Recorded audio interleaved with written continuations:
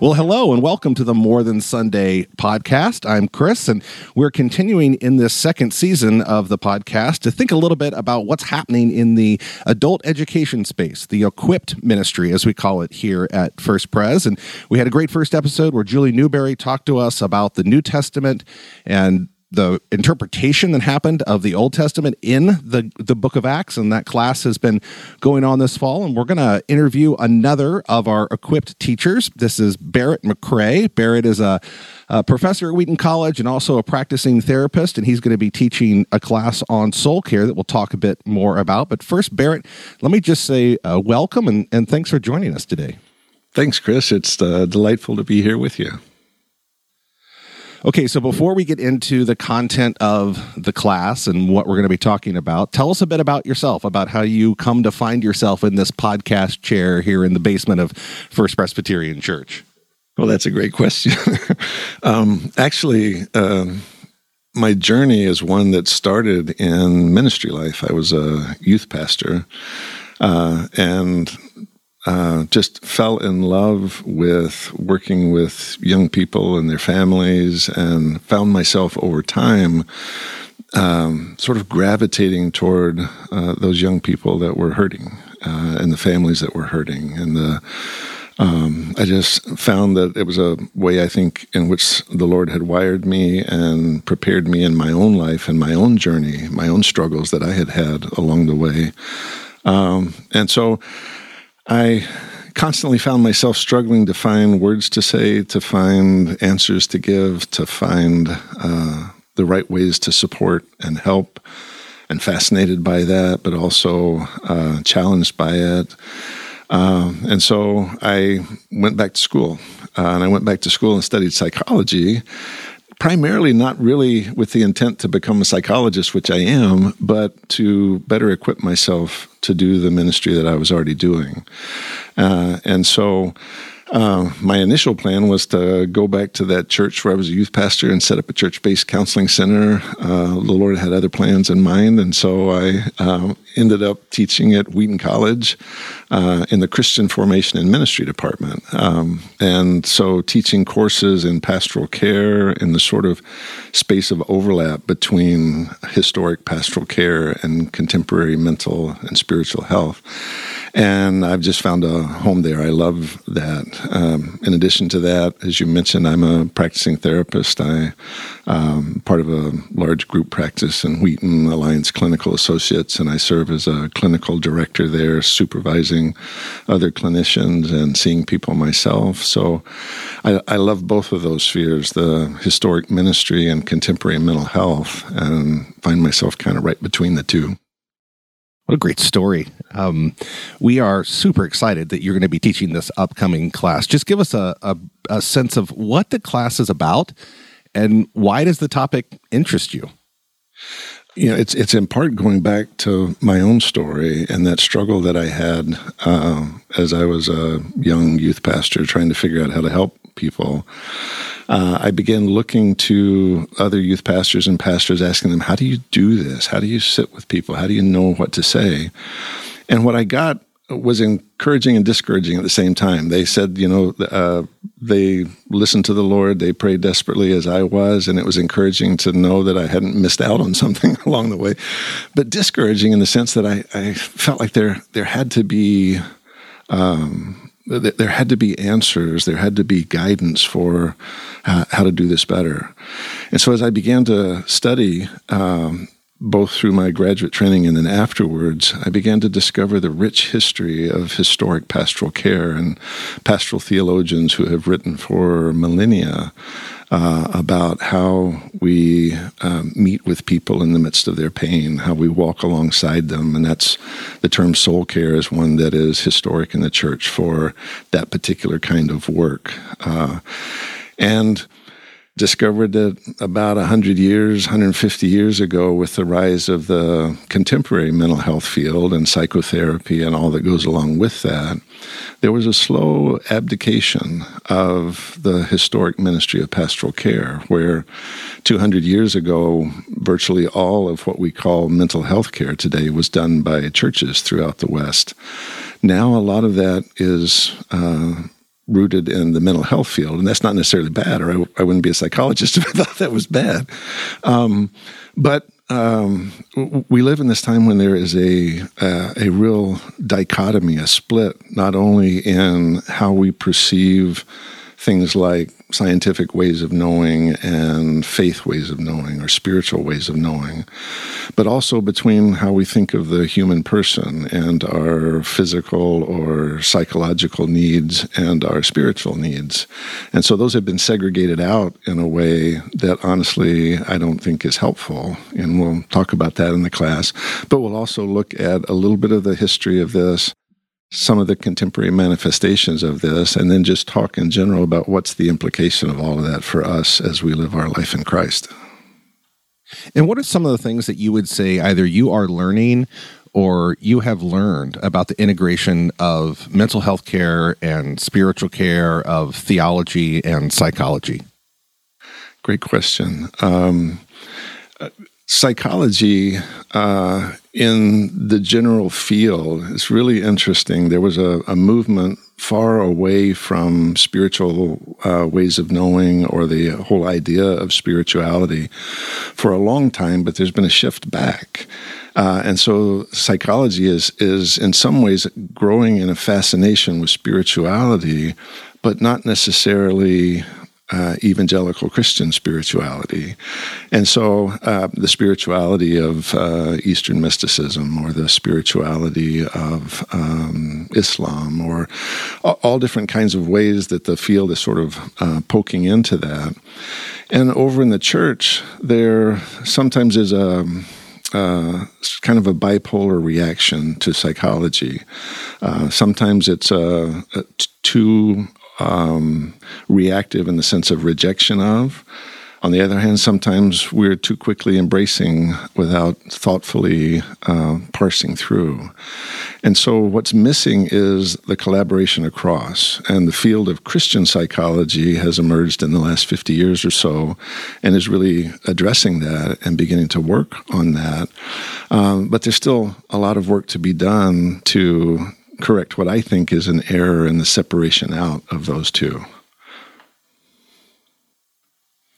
As you're speaking, it reminds me of an experience I had in college with two professors, and one was the absolute worst science professor I've ever had. She taught a class called World Oceans. I think it was me and then everybody from like the football and basketball team in this class. So, and she was someone who had wanted to be a surfer and then decided, I can't do that. Anyway, she starts the class and she says, "Hey, I just made a deal with the religion department. They stay out of my department and I stay out of theirs." And then the most brilliant physics professor I've ever had said the exact opposite. He said, "I cannot teach you physics without teaching you theology. As we get into this, you're going to be learning." What would you say might be some things that the field of psychology has to give to Christians and to the church? And what are things that people approaching psychology or therapy from a faith basis might be able to offer to psychology? I'll start with the second and then move to the first. Paul says in 2 Thessalonians, I believe it is, we do not grieve as those who have no hope. And the idea in that, I don't think, is that we don't grieve, nor do, it's not that we don't experience the depths of pain that go with grief, but there's a fundamental fabric of hope that makes it a little bit different. And that is missing in many ways from the paradigms that are there in contemporary mental health, to really think through hope as a resource, hope as a sustaining factor. We too often tend to think of hope in the realm of the things that we hope for, and those can be deep, meaningful things, like I hope for health and vitality for my children. But I also hope for a good dinner tonight, or a bowl of ice cream, or, whatever. I hope for trivial things as well. But those things are things that may or may not come to pass. And this gets into a deeper theological question of what does God promise or not promise us. But sometimes we hope for things that we end up discovering God is not going to offer that in my lifetime. And sometimes those are deep, long, painful stories.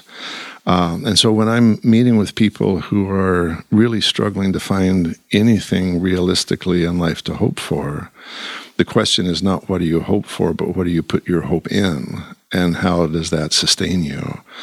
And theological traditions, the depths of faith and the literature of the faith that speak to the substance and the fabric and the vitality of hope and what it brings is something that is really needed in the mental health field, and how we assess people, how we understand what are the resources that you have to sustain you. And too often, mental health professionals are trained to put all of that in the realm of faith and spirituality and leave it out of the conversations.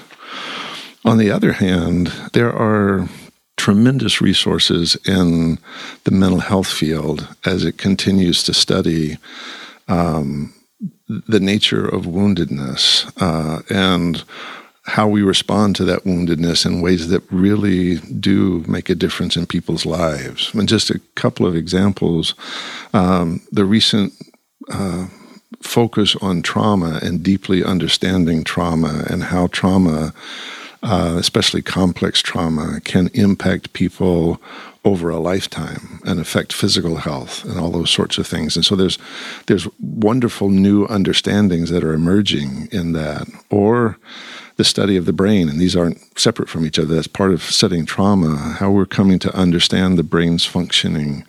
It affects how we think of things like being anxious, and the scriptures talk about being anxious. And sometimes I think we may misunderstand some of what the scriptures say about that. And our studies of brain physiology are offering very helpful understandings of what's going on in the brain when people experience anxiety.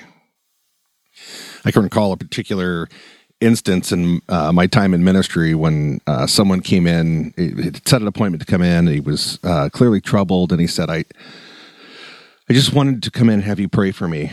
I'm just feeling, and he kind of went through some of the things that he's feeling, and I said, I am more than happy to pray for you. I also think you're describing something that is physiological, and if you came in with a broken leg and wanted me to pray for you, I would absolutely pray for you. And then I would say, hey, let's go see an orthopedist, because I think there's something he can do about it. And it really began a journey for this person of saying, okay, this is a spiritual issue, but this is not just a spiritual issue. It's also a psychological issue. It's also a physiological issue, and beginning to kind of come at the issue from multiple different places. Absolutely. And what you're highlighting is that there are overlap in all of these things. We want to, because of historic factors like the Enlightenment and things like that, we want to separate them out in a way that I don't think they're fully separable. So there is a difference between psychological and spiritual, but they're not totally distinct from each other. There's a difference between psychological and physical, but they're not totally distinct from one another. And those areas of overlap are ones where we find ourselves treading in what society sometimes today wants to see as somebody else's turf. So a pastor is dealing in stuff, that the mental health field wants to claim is their turf, or mental health people are dealing in something that physicians want to say, hey, that's our turf. And that sort of that split between those is less than helpful. What's needed is a more holistic way of looking at these things and collaboration. And that's my hope, in the future, as these things continue to unfold, that there will be opportunities for deep collaboration between pastors and counselors in work that's done in people's care. I share that hope. I want to take a little bit of a shift here. It's been my experience in the church that people are just wired differently, that for some folks, worship is just a deep language of connection with God, and for other folks, they might be a little more intellectual. They grow in their connection with God through study, and some people are extroverts and some people are introverts, and we all have these different approaches. I think the same is true when it comes to thinking about soul care and thinking about the psychology of faith even, right? So some people, they're in the first 10 minutes I'm talking to them, they say, well, I'm an Enneagram 3 with a 7 wing, and they're just, super into self-reflection and understanding that piece. And then other folks would say, maybe a little bit like the earlier on when you said, from a faith perspective, I'm averse to this whole psychological, component thing. Talk to the person for whom this is brand new. They haven't even really thought of themselves as like necessarily a psychological being. For that person who might be interested in coming to the class, but they're just starting to dip their toe into the pool, what would you want them to take out of this experience? It's a great question. Sometimes the terms we use are too loaded. Even the term psychological, like you're saying, it can evoke reactions in people either because of family experiences or teachings that they've heard or things like that. The term psychology, interestingly enough, is based on Greek roots, and the Greek roots of psychology would translate directly the study of the soul. What it's become in contemporary psychology is the study of mind and behavior, or the study of emotions. And it loses the depth and breadth of a biblical understanding of the soul. When we think of a biblical understanding of us as human beings, the scriptures talk about our emotional life and how that impacts our relationships not only with one another, but with God. The scriptures talk about our thought life and how that can shape our behavior, how that can shape how we relate one to another and to God. Scriptures talk about our relationships. They talk about how we exist in society at large and what it means to gather together as a group of people. All these kind of ideas are things that are studied by the field of psychology. The difference between how it's studied there and how it's studied in theological settings sometimes has to do with methodologies that we use. Sometimes it has to do with assumptions about what can or can't be considered. And so on a very basic level, what we're going to be talking about is what does it mean to be human? And what does it mean to live life well and fully and healthily as God wants us to? When Jesus says, I've come that you may have life and have it to the full. What is that? And what gets in the way of that? And we all know things in life that get in the way of that, whether that be losses that we experience or inner struggles that we have or breaks in relationships or all sorts of things that cause us to struggle as the psalmist talks about, why am I so downcast in my soul? So we're not delving into things as Christians in the realm of psychology that are not a part of the questions that emerge from life in the community of faith or the teachings of the scriptures. And so sometimes it's a matter of deciphering the language that's used in different spheres and seeing what can be gleaned from the vast amount of work that's been done by people trying to understand human pain and how to help.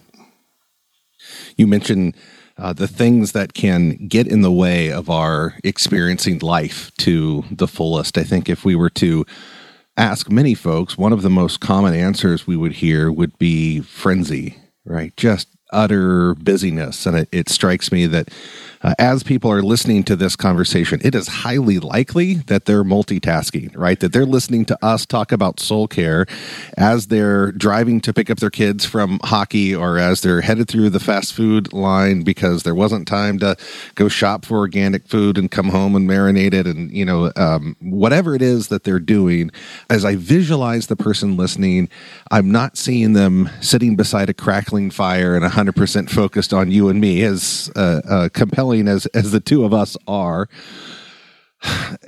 What wisdom would you offer to a generation of us that are just overwhelmed with busyness and screen and noise?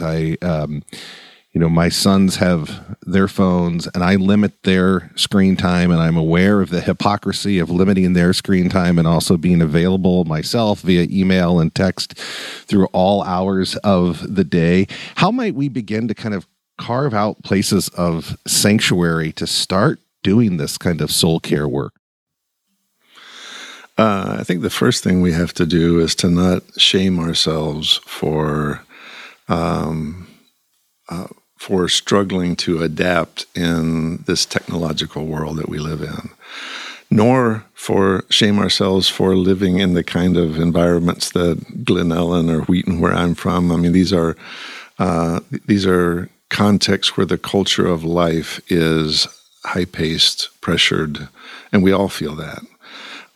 And so I don't think it's helpful to lose the ideal of the crackling fire, and carving out spaces and time. But sometimes that's just not possible. You're working and you've got small children and you rush from your job to pick up your kids from daycare, and then you're on, taking care of your kids until hopefully they get to sleep, and then you crash. And when is the time that you can devote to your own soul and to your own growth? And so I love the way John Ortberg put it. He wrote this book there's so many different books on spiritual disciplines, which is a part of soul care, how we attend to the formation of our character and the formation of our relationship with God. It's a book entitled The Life You've Always Wanted, Spiritual Disciplines for Ordinary People. And one of the things that he talks about is, it's great to practice historic spiritual disciplines where we carve out time to devote to those things. But it's also possible to look at the things that we are already doing in everyday life and to infuse them with attentiveness to the Spirit of God and what God is doing in our life. So, as you said, people are listening to this as they're driving in their car, and what they are doing in doing that is a form of soul care, but they're multitasking, hopefully paying enough attention to where they're driving that they don't get in an accident or anything. But it's possible to just be aware. I talk about this with my students. There's a way to study that's just about me and my study. There's also a way to study where I'm dialoguing with the Spirit of God even as I'm studying. There's a way to walk across campus and, just be aware of self and others around. There's another way to walk across campus where we're attending to how does God want me to live with those around me? And so there's a way to make even everyday things that are a part of our daily life infused with a relationship with God, but also an attentiveness to how this deepens my soul. Well, Barrett, I so appreciate you taking the time to come in and share with us not only a bit about the class, but a bit about what's going on in your mind and where your passions are. I'm excited about this class coming up on Sunday mornings and looking forward to the blessing that you will be to the congregation.